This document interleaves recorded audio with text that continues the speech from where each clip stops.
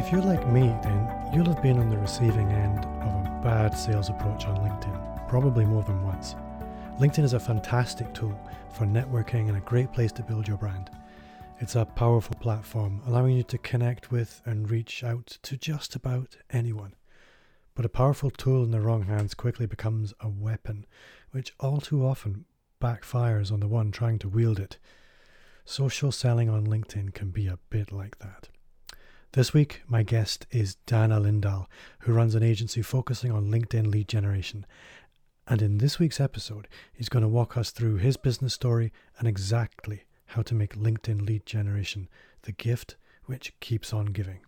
Hi there, and welcome back to Amplify, the Digital Marketing Entrepreneur Podcast. I'm Bob Gentle, and every Monday, I'm joined by amazing people who share what makes their business work. If you're new to the show, then take a second right now to subscribe so you don't miss new episodes, and you can grab some older ones when you're done with this one. Don't forget to join our Facebook community too. Just visit the shortcut URL amplifyme.fm/insiders and you'll be taken right there. So, welcome along and let's meet Dana.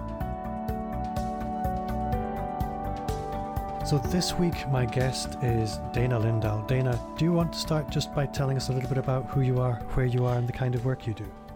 Sure. My name is Dana Lindahl. I've been running a company called Legendary Lead Gen since 2014.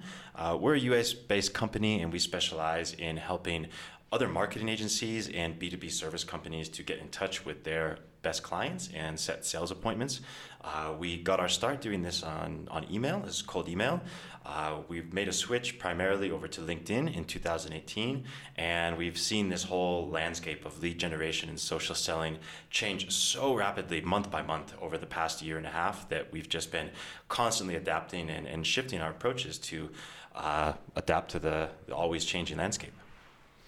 So I of all the things that I could say to a customer, the one thing that always makes their eyes light up is the words lead generation. And the reason for that is that's really the fruit. That's the plum fruit of the whole process is a lead landing in your inbox. So I'm keen for you to maybe unpack this concept of lead generation. Maybe tell me a little bit about the story of what goes into that fruit for you. What does it take to get to that point where you have a lead to harvest within your own context? Yeah, sure. So for us, we're just going out and we're trying to start conversations with people. In the past, we used to run a lot more salesy style campaigns because it was working. I forget who made this quote, but there's a famous quote that say marketers ruin everything. Everything works well until all the marketers come along and do it to death until it doesn't work anymore, and we need to come up with a new strategy. So the outbound system is something that's been around for decades. I mean, cold calling is essentially outbound selling. This switches over to email as folks realize that they don't want to be spending, or that it's intrusive to be, interrupting somebody with a phone call. Whereas email, you can send somebody a message with your value proposition and they can read it at their own time. So when we got our start doing this, it was pretty easy to just be able to reach out to someone, tell them the value proposition that we provide, tell them how that they can get in touch with us or book a call so they can learn more, and then walk them through the process. And if they feel like that we can provide value, then there's a high chance that they actually sign up with us. And that was our process since 2014. I kind of started this company by accident, just by reaching out to some people for my own copywriting services. I was reaching out to funded startups back in 2014, and I was booking calls with people who they had millions of dollars in funding. And at the time, I was, much younger and less advanced in, my internet marketing career. I was freezing up on the phone because I didn't know how to write copy for a company with, 20 million in venture capital. It was just outside of my realm. But these companies started to get back in touch and say, hey, Dana, I'm not interested in your copywriting services, but this email you sent me, it's good. I actually piqued my interest, and I don't even know who you are. Would you consider doing this for us as a service? And I never ended up actually working with that company, but it's how I launched this company on the idea of, hey, I can figure out how to find a person's email address. I can get in touch with them with a message that hopefully resonates, and we can get on the phone and discuss how we can work together. And that worked really well all the way from 2014 up until about 2018, I would say. And at that point, GDPR came along, and I didn't think it was going to affect us particularly, as we weren't working with too many clients in the EU. But what ended up happening was Google and Microsoft and all of these companies who control the large inboxes or the big accounts, Gmail, Outlook, and things like that, they changed their algorithm for how things were placed. So overnight, our kind of highly targeted and thoughtful campaigns started going to spam. Meanwhile, I'm getting Viagra emails to my primary inbox. And so the algorithm was really messed up for a while. And it was frustrating for us because we'd always built our company on being, marketing focused, putting a good message out there that resonates with this target audience. And we never actually had to spend that much time on the back end infrastructure of how we stay out of the spam box because we didn't consider ourselves to be spam. But after that point, we started to think, we're not able to fight this infrastructure.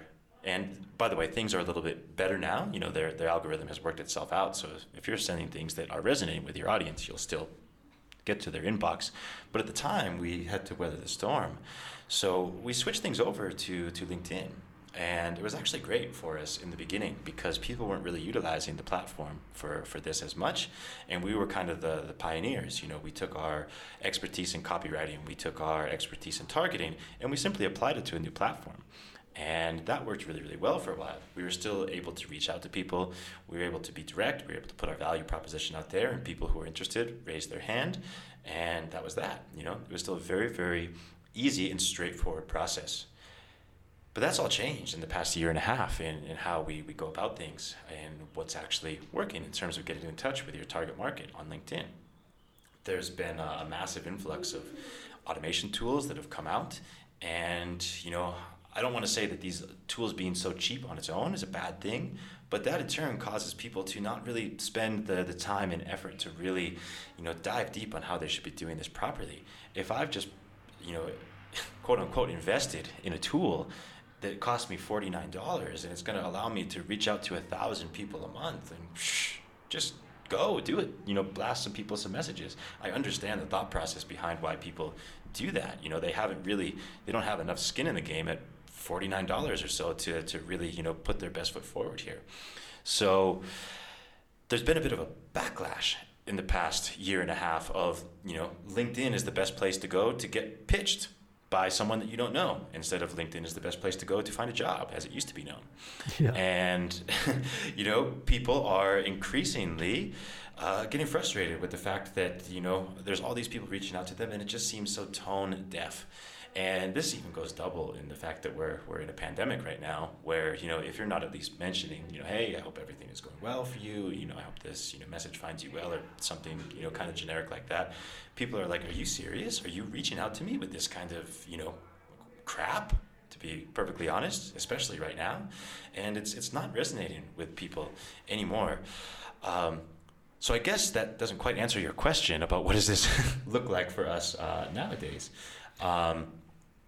But the way that we're shifting the whole thing on its head now is, and it's working especially well during the pandemic where people are not necessarily buying, and we were starting to do this since last year, is we've switched the way that we run our campaigns and the way that we run our lead generation efforts on LinkedIn to be less of a, hey, here's my product, here's why it's great, would you like to get on a call and find out why you should use it, to hey, I want to get to know new people in my network. I want to be building these relationships, and I also want to be a helpful person.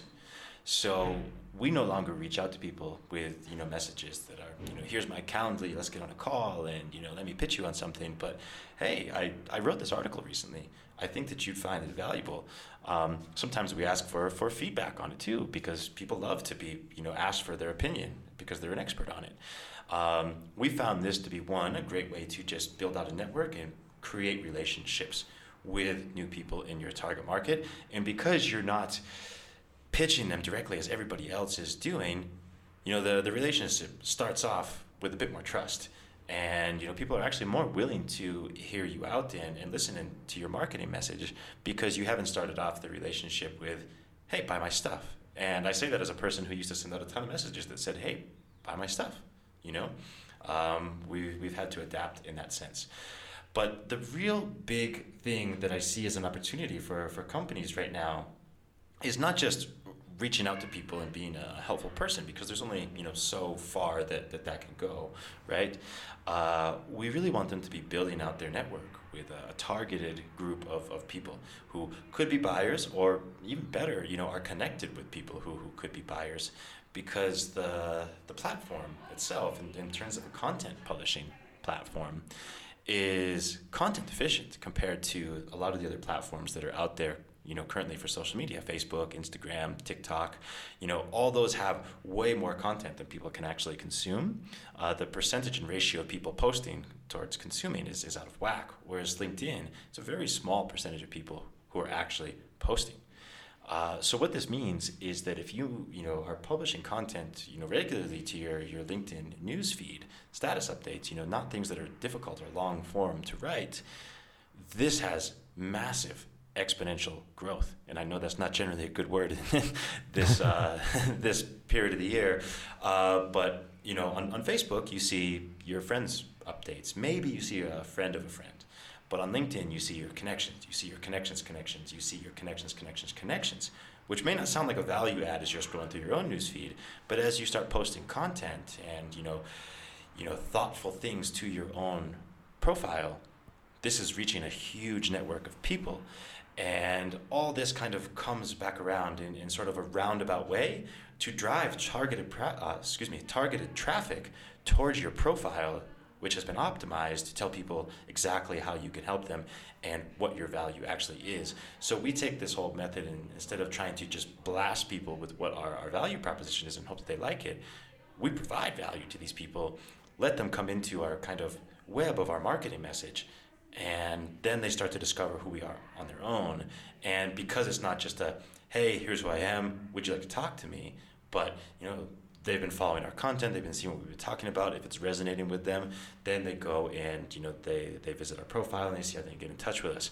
It also is a much better way to bring in clients, we've found, at least in terms of client quality, because they're already coming to us with a bit of an understanding of how our methodology works and the way that we like to do things, and they're in agreement with it already. This just makes our job a lot easier, and to an extent, our clients who are selling in the same way, because people come in and aren't trying to reinvent the wheel with them or say, okay, well, this is your process, but we kind of want to do it this way.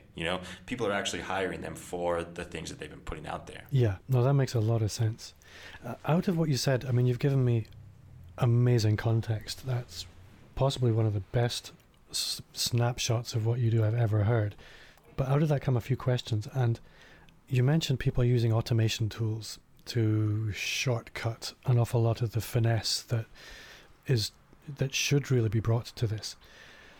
A lot of the LinkedIn tools that I've come across come with huge health warnings as far as the longevity of your LinkedIn profile is concerned. And I'd be interested in your perspective on this, because it's not my area. But how safe are these LinkedIn automation tools to use? It's sort of a spectrum. Very few people actually get banned outright just for simply using an automation tool. The most common response from LinkedIn is to send you a warning, and it will say that either they detected a tool that you've used, or they suspect that you're using a tool based on the type of activity that's happening within your account. You often agree to not do that anymore, whether you have been using it or not. People can get warnings simply for, literally just being a power user and, adding 1,000 people and just spending 8 hours on LinkedIn, because that's not normal behavior. But generally you won't get banned unless you continue to do this. Every infraction sort of adds up. My personal stance on automation tools is I don't like them. I don't recommend them to anybody. There are a few safe ones that are out there, but I'm even hesitant to recommend those. The one thing that I will say to people in terms of safety with automation tools, if you're still thinking about using one, is this. If you use a Chrome-based extension, absolutely all of the activity that extension is automating on your profile is 100% viewable, trackable, and stored by LinkedIn, and they're looking for that activity from these tools that they have come to identify as automation tools. if you are going to use a tool, it needs to be a cloud-based tool. It's often a standalone piece of software. Again, I'm hesitant to recommend any specific ones just because I don't believe automation is the way to go about this. The main problems with automation is, a lot of these platforms have been getting better at detecting replies and knowing when to cut the conversation off and not just send the next message anyways and things like that. But that's not even my issue with it. It's that most of these automation tools, they simply pull from a Sales Navigator list. For anyone who's not familiar, Sales Navigator is LinkedIn's premium product that allows you both much more granular abilities to filter. A regular LinkedIn account, I believe, only allows 5 filters, whereas Sales Navigator allows you to have access to over 30 of them and use them all simultaneously. And you also get a little bit more leniency in your outreach for having it. But it's not a perfect tool. LinkedIn's incentive is to show you more people than are actually a good fit because they want you to think that they're showing you a ton of good potential leads. So as you start getting down the list more, it's not actually that targeted, even if you've run your searches as well as you possibly can. So the issue becomes most of these tools operate off of a LinkedIn Sales Navigator URL, which you've only been able to set through filters. And it just sends these messages to these people. And half of them are not targeted. I personally receive about 5 times a day connection requests and pitches from LinkedIn lead gen agencies offering me appointment setting services and leads from LinkedIn because I'm in the marketing and advertising industry as running an agency, and they're targeting other agencies. But because they're running it through these automation tools, they're not able to remove me as a bad fit. And, I often partner with other agencies and, work with them on certain things, and I can tell immediately which ones are worth partnering with or not, or rather not, if they've reached out to me and pitched me on my own service. It doesn't instill confidence that they do a good job in their own targeting for their clients. But all this comes back to say that if you're using these automation tools, you're going to have a lot of bad fits into there.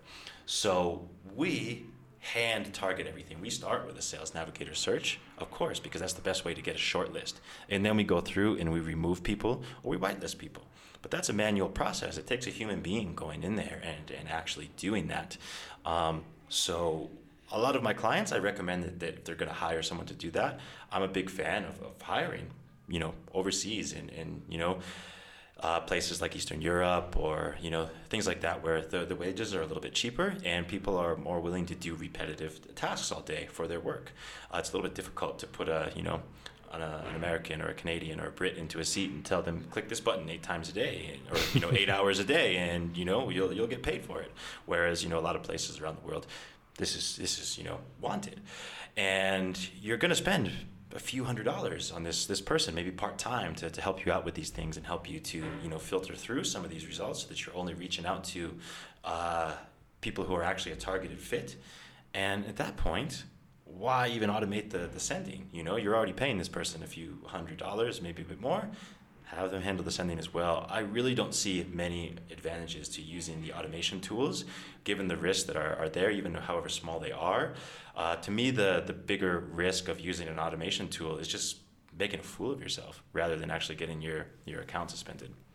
Yeah, and that does happen all the time. I mean, like you, I get these approaches frequently where you can just see the targeting is wrong, and it just makes it's like the curtain's been pulled back on a poor service. But when it's done well, it feels like it's done with integrity, and that essentially is what it has to be. It has to come across as well done. Otherwise, it's binary. It's either good or it's bad. There's nothing in the middle. And you don't want to be the bad. And as you said, 50% with automation, if it's 50% bad, that's bad. It is.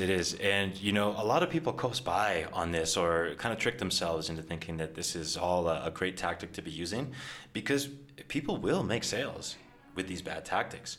I mean, people all the time will reach out to someone who just so happens to need what it is that they sell. And the timing was perfect. If you're sending out 1,000 messages a month to people and not targeting them very well, within a couple of months, you'll get somebody. What's the saying? Even a stopped clock is right twice a day, right? You'll find somebody in there who's willing to hire you. And the trouble is a lot of these people will use that as validation that this is the thing that I need to be doubling down on. And because they're able to do this through automation and through, kind of cheesy tactics, they think that, why would they need to improve upon this? When in reality, they'll have a lot better results if they just, improved upon their whole process, came across as a human, actually sold socially rather than just calling it social selling and then automating everything else. But a lot of people won't take that step because they don't see the value in it because they made a sale, just by reaching out and saying what they had to say and someone agreed to it. That validates the concept to them and keeps them going. I would be interested on your perspective on the tracking of this whole relationship process. Now, to anybody listening, they might think that sounds a bit crude. Tool to track relationships? That's what businesses are often based on, as a CRM tool.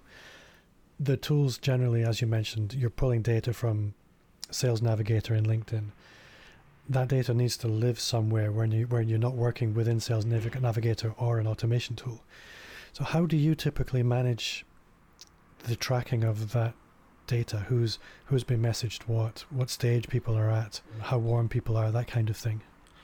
It's really difficult. LinkedIn by design makes this difficult to do. They do this for two reasons. One is they want you to stay within their Sales Navigator product as your CRM. And I'll go on record anywhere to say that it's a bad CRM. It's not a good CRM to rely on fully, both in terms of UI, UX, and also for the fact that it's pretty insular, just focused on LinkedIn.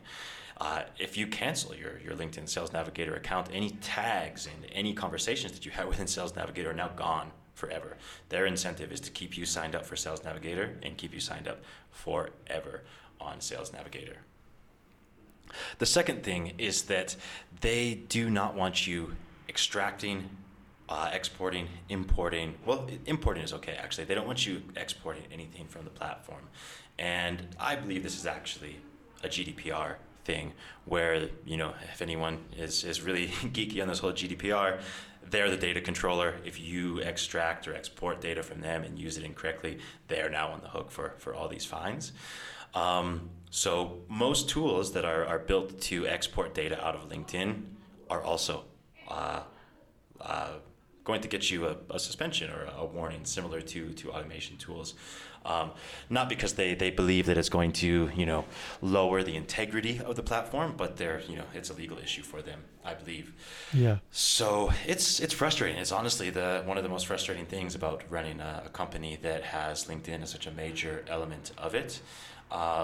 We personally use Airtable as we've been able to tweak it and hack it to all of our specific needs and what our clients need. And we just simply enter conversations into Airtable for our clients and recommend that they use that as a dashboard for actually finding the conversations. Otherwise, the inbox gets so messy with, 100 or so messages a day, and it's hard to find people, and even people respond back and they're interested to talk, and you might lose them in there. But that's not super helpful for your listeners because not everyone is going to have a full team, ready to just put all of their conversations into LinkedIn for them. My biggest recommendation is to get conversations going off the platform as soon as you possibly can. Once you realize that there's some sort of synergy or mutual interest in having a further conversation with somebody, suggest to take it elsewhere. People are often really averse to the, hey, let's jump on a call, because that's often code for, kind of pitch you something. But oftentimes taking things to email can work, and then you have all of your other CRM tools. I unfortunately don't have a really great answer for how to manage these things all efficiently. The one thing I can say is a few of the newer cloud-based automation tools don't even require you to log into LinkedIn, so that you can manage all of your messages in your inbox directly from that tool. And oftentimes they'll be a little bit better at managing the conversation.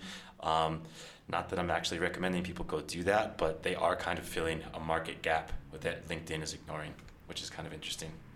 Yeah, no, I was kind of expecting the answer that you gave to an extent where it's not easy. And if it was easy, to be honest, your company wouldn't really have a place in the market. It's what you're offering is essentially a very simple value proposition. Is we'll take something hard and we'll do it for you, because it's what we focus on. So there shouldn't be an easy answer. Airtable was effectively the answer I was angling for. I was expecting something like that, or something as crude as a spreadsheet, because there's nothing really ready-made for this. Yeah, I believe there is one product that will do it and that LinkedIn approves of. I think it's a HubSpot product. It requires, of course, a premium HubSpot account and the next tier up of Sales Navigator Team, which, even if it's just you got to pay for Team for it to work. I do believe that that's a way to import and export conversations in a way that LinkedIn allows. I'm not a HubSpot user personally, so I can't speak to the efficacy of it directly. Well, I think for the majority of my audience, that's probably not the right tool anyway. What I would like to understand a little bit is, obviously, if my company is hiring somebody to do LinkedIn outreach, when that's being done, I'm guessing that's being done through the client's LinkedIn profile by you as a third party initially. Have I got that right so far? Generally, there are some companies out there that will set up a fake profile and run campaigns from there and then just forward leads onto their clients as like an introduction. I think that that's awful. I really disagree with that, and I won't even mention names of companies that do that. I don't think it's something that should be gaining more exposure. But certainly, most campaigns are being run directly from the person who's signed up for the service. I recommend for most companies to have this come from the founder or somebody on the management team, even if they aren't the ones to actually be logging into their own account to respond back to the leads and the interested people. Because if you do it, from the very beginning, only from an SDR's profile, if they leave the company, they take all that with them. There's certainly scenarios at scale where it's great to have these SDRs running this, but if you're just getting started with campaigns and you want to have this data, you want to see how it's going, I definitely recommend having someone from management be the profile that it all comes from. And at what point is that being handed off to the client? How warm is warm enough for you to hand off? So it really depends. For us personally, we have a few different service options. With some of our clients that we've been working with a little bit longer, we'll actually help them to go back and forth and try to set the sales appointments themselves so that they just need to show up for the call. Of course, any company that does that for their clients charges a whole lot more for it, because that's more than just lead generation and knowing how to run campaigns, but it's also being able to essentially act as an arm of the company and answer questions on their behalf about different packages and how they run their process, or if it even makes sense for the two people to get on the phone together. But a lot of times we hand things off to them at the point of the first response. We fully believe that our campaigns are only there to produce that response, to generate a conversation, and then the conversation needs to turn to a more natural, organic way for it to be valuable to anybody. Templated messaging can only go so far, and we really push being genuine, putting your genuine self out there, and we find that can be very difficult for us to be genuine on behalf of others in real time. We can write content on their behalf that they can approve and edit before it goes out and before it gets published, but trying to automate or outsource genuineness in real time is very difficult. No, I think particularly when it's direct message, where it's potentially really, really quick. Mm-hmm. Exactly. One thing I would like to ask you about that I hadn't, it's popped into my head from time to time over the last few months. Chatbots are becoming a big thing across lots of platforms, Facebook Messenger in particular. Being somebody that's really focused on the LinkedIn space, have you come across anybody looking at chatbots for LinkedIn yet? I haven't, actually. I think it will be one of those things that will either be officially supported by LinkedIn or will have a very, very short lifespan of people trying to force it into the platform against LinkedIn's will.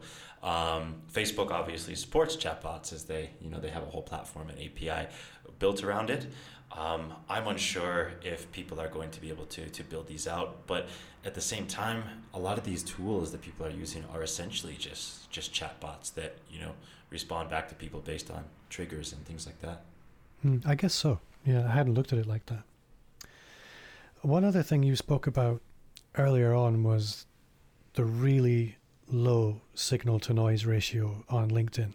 There's an awful lot of noise and not a lot of actual substance. And I think a lot of people underestimate that, because when you open LinkedIn, you scroll through content. But it's very hard to realize actually how little content there is relative to the number of people that are there. And I'm curious to know, again, as somebody whose focus is on that one platform, there probably isn't one simple answer to this question, but it's a question I'm asked all the time.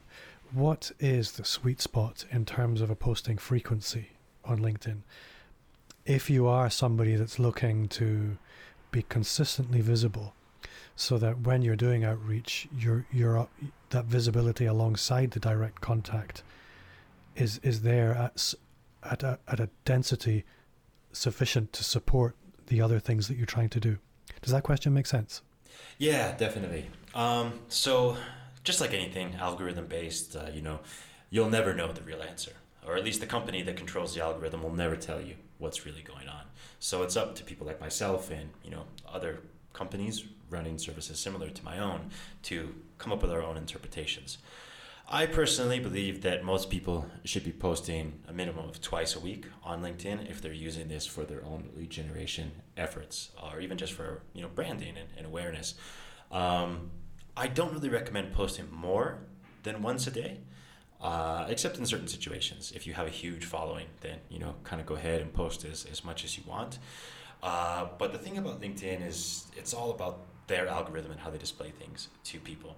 And generally, when you make a new post, it starts to cancel out the engagement and how they're spreading that post to people from the previous post.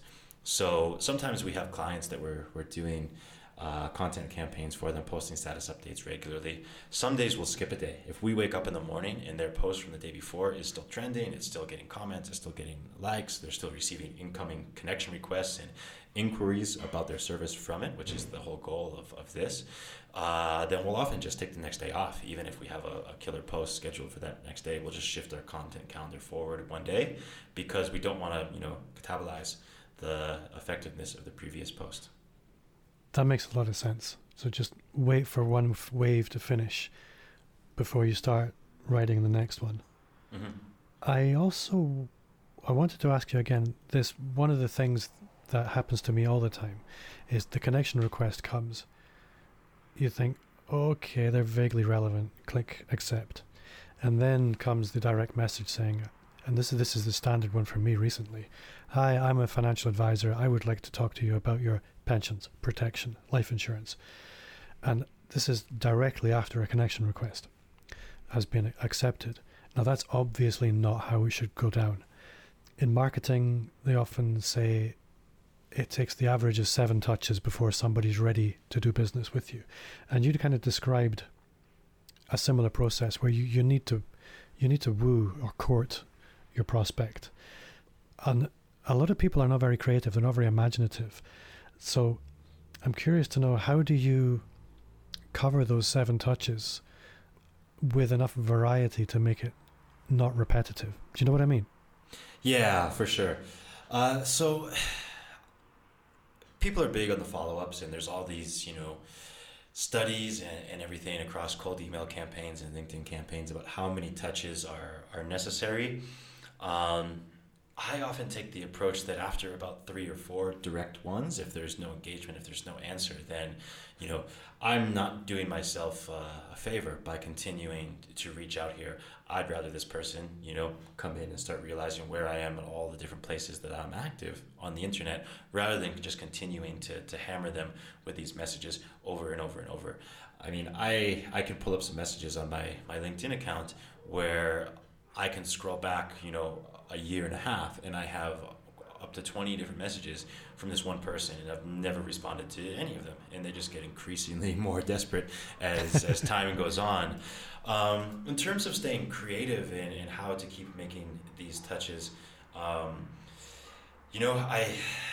my go-to is always just, be helpful, provide value. I know that that's kind of cliche, but there's really no shortcut to that. If you are just trying to skip the line and basically, someone who's a financial advisor who's reaching out to you and asking to, talk about something as serious as advising you on your finances, I mean, they're basically asking you to marry them before you even had the first date, and it just doesn't work. So yeah, I always just fall back to, being a helpful person. The thing about the way that we run our campaigns is that you're not excluded from being able to make a pitch to any of these people. It's not like it's a mutually exclusive process. You can reach out to people and be helpful, and then you can realize, hey, this person who just accepted my connection request is actually the perfect client for us, because they're the, rife for being able to take advantage of our one, secret method that we have, right? So that might be a good person to kind of break the system and say, hey, I'm going to actually reach out to this person and, tell him why I think that we should do business together. Now, that might still work for some people, but if you start every conversation off like that, then you often lose the opportunity to have any form of a conversation with anybody. But if you start the conversation off on a, I want to connect, I want to build relationships with people, I'm willing to help, and I just want to grow my network, and you're genuine about that, then you do have opportunities to actually make that pitch when it's sensible. Again, that makes a lot of sense. Again, I'd like to spin things around a little bit and find out actually you'd be very generous with your knowledge and the insight, and anybody that's listening wanting to up their game on LinkedIn, there's a lot for them to work with there. But I'm curious to know, for you as an agency, what does an ideal customer look like for you, and what's a bad fit? Sure. So for us, we work with a lot of marketing agencies and B2B service companies. For us, the thing that's really difficult is when we have a company coming to us with really not a lot to differentiate themselves within the marketplace. So this is, just your standard SEO company or your standard PPC company that really just is doing the same as all these other PPC companies. The absolute worst is just kind of an all-around digital marketing agency that doesn't have much recognition in their market. This is going to be extremely difficult for us to produce a result for them, because there's nothing about them that actually stands out and makes people want to be interested in them. It's also something that's difficult for us because we'll try to create content on their behalf, and we'll oftentimes try to take a slightly controversial angle, or something that will just stand out. And these companies, by design of just being sort of generalist agencies that don't stand out from the pack, don't like to stand out when we make suggestions for them to do so. It's not that they don't like doing it, it's just that it's outside of their normal thought process of how they go about things. And that's compounded by the fact that, there's nothing on paper about them immediately visible to make them more intriguing than, another company. Similar to that is, just companies selling commodity type things is very difficult. But for us, it's basically any B2B service company that's just willing to be open and try new things in terms of their marketing message is a great client for us. I think there was quite an interesting observation there with, and it's an agency thing. It's actually a very general thing that everybody wants to fit in, and particularly the marketing agencies, nobody really wants. They all want to stand out. They all think they want to stand out, but they don't want to turn anybody off. And the funny thing with marketing is that if you want anybody to be actively for you, you're going to have to accept that you're going to have a number of people that are actively not for you. And that this polarizing, if you want a strong positive attraction, you can't have it without an equally strong negative attraction. And that's why everybody becomes quite bland. It's the concept of trying to appeal to everybody actually ends up appealing to nobody. Yeah. So, and a lot of people are just trying to make themselves, appealing to everybody out there. So I'm curious to know, you've been in business since 2014, LinkedIn for the last couple of years. What are your plans for legendary lead gen? Where do you want to go with things? Yeah, so it's an interesting question, especially as we are in the midst of this pandemic and, a lot of people are, stopping marketing spend or shifting their marketing spend towards other things. I have been shifting our focus lately towards training and helping other companies to gain this knowledge to do it better on their own. And I've been doing this for a few reasons. One is that I really dislike the way the market is headed here with how it's becoming commonplace to just send out spammy messages to people and to think that that's okay. And I have, competitors of mine and, people who run these sorts of campaigns who think I'm absolutely wrong and think that I'm, doing a disservice to people in the industry by saying, not to be a spammer. I don't know how that makes sense in their minds, but, I think that I have an opportunity here to sort of shift the perspective of people. Maybe not on my own, but I want to start empowering enough people to be using a better system. Not just a better system, but to be using the platform more responsibly so that we can all continue to use it and enjoy it and, still get new business from it. The platform essentially is a B2B networking platform. There's no secret that people are supposed to be using it to win new business. It's just the way that people go about it that's gotten so screwed up in the past year and a half. So I really want to be putting my message out there so that I can affect a larger number of people, because if people, follow my advice and they start doing more sensible campaigns that resonate better with their target audience, everybody wins. And I'm able to do that better at scale than simply bringing on clients at our higher ticket price for us to actually do it for them. Second is I am seeing a shift, of course, during the pandemic away from people being able to spend this much on done-for-you services right now. People notice the value, they see it, they recognize it, but to be able to hire a company like ours, it might not be feasible for them right now, whereas they not only have a lowered budget, but they have extra time right now to invest into learning some of these things for themselves. And then third is that, to be completely honest, I don't see a long future, and when I say long, I would say longer than about 2 or 3 more years in offering done-for-you services like this. And I say that because I feel like the industry or the market is going to shift so much in a way that this needs to be actually genuine. People are going to become so averse to anyone who's reaching out to them with this tone-deaf style that it's going to be incredibly difficult for any company to do this well on somebody else's behalf without charging an absolute arm and a leg for it.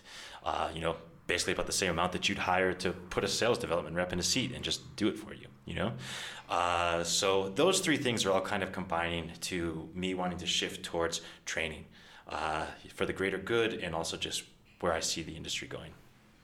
And I think your insight there is absolutely right. I think one of the big problems that I have with content marketing across the board is having somebody do it for you is always a poor substitute for doing it yourself. And I think, was it Gary Vaynerchuk said 80% of 80% of your time should go into whatever it is you do for money, and 20% of your time, and this is for every business, should go into becoming a media company. And by media company, he's talking about building relationships online using whatever is available. Everybody is rushing to delegate that 20%, but if you own it, as you're describing there, you'll be that much more effective because people want to engage with you, not with a delegate. And yeah, it'll always be more powerful. So you're absolutely right to be looking towards the future as teaching people to fish rather than selling them fish. It will always be a more sustainable business model, and the whole industry is going that way. But there will always be a place for people who just want things done for them. And it's nice to hear that the service is being done as much as it possibly can be with integrity, rather than just mass spray and pray messaging as we all get. Yeah, well, you can still find some people who will sell that to you as a service as well. Yeah, but they won't get on my podcast. No. Dana, you have been a fantastic guest, very generous with your knowledge, very generous with your time. If people want to connect with you, how would you like them to do that? So LinkedIn is obviously a great way to connect with me. I know my name can be a little bit difficult to remember or spell offhand. So maybe people can check out the show notes and just copy paste my name over there. But our website is legendaryleadgen.com. We have a contact form at the bottom of the page. I always open up myself to just help people out and provide some advice, or if they're already running campaigns, some feedback of how they could be improving upon those. Anybody who reaches out to me on LinkedIn, sends a connection request and asks for it or submits anything through the contact form, just put your profile in there, tell me a little bit more about who it is that you're looking to find as clients. And I often send across a Loom video, just kind of giving some advice, where I suggest that they spend their time and their focus, or how they can be improving upon their profile, which I see as their landing page for LinkedIn that they should be driving traffic to. I'm always happy to help people. So anyone who wants any feedback on what they're doing or any advice on what they should be doing, feel free to reach out. I generally send across a Loom video, but I do sometimes just get on calls when it makes sense too. I like to help people out. Be careful what you wish for. Yeah, let's see how many inquiries I get. I always try and end the interview with the same sort of signature question, and I've been really good with it recently. So my question is, what's one thing you do now that you wish you'd started 5 years ago? Definitely the training side of things. I feel like if we had started this, when we started the company, because we were one of the first companies to really sell outbound as a service. When I would get on the phone with people, they would say, really? You run cold email campaigns as a service for me? I've never heard of that before. So, not that we were the first to do it, but we were one of the first.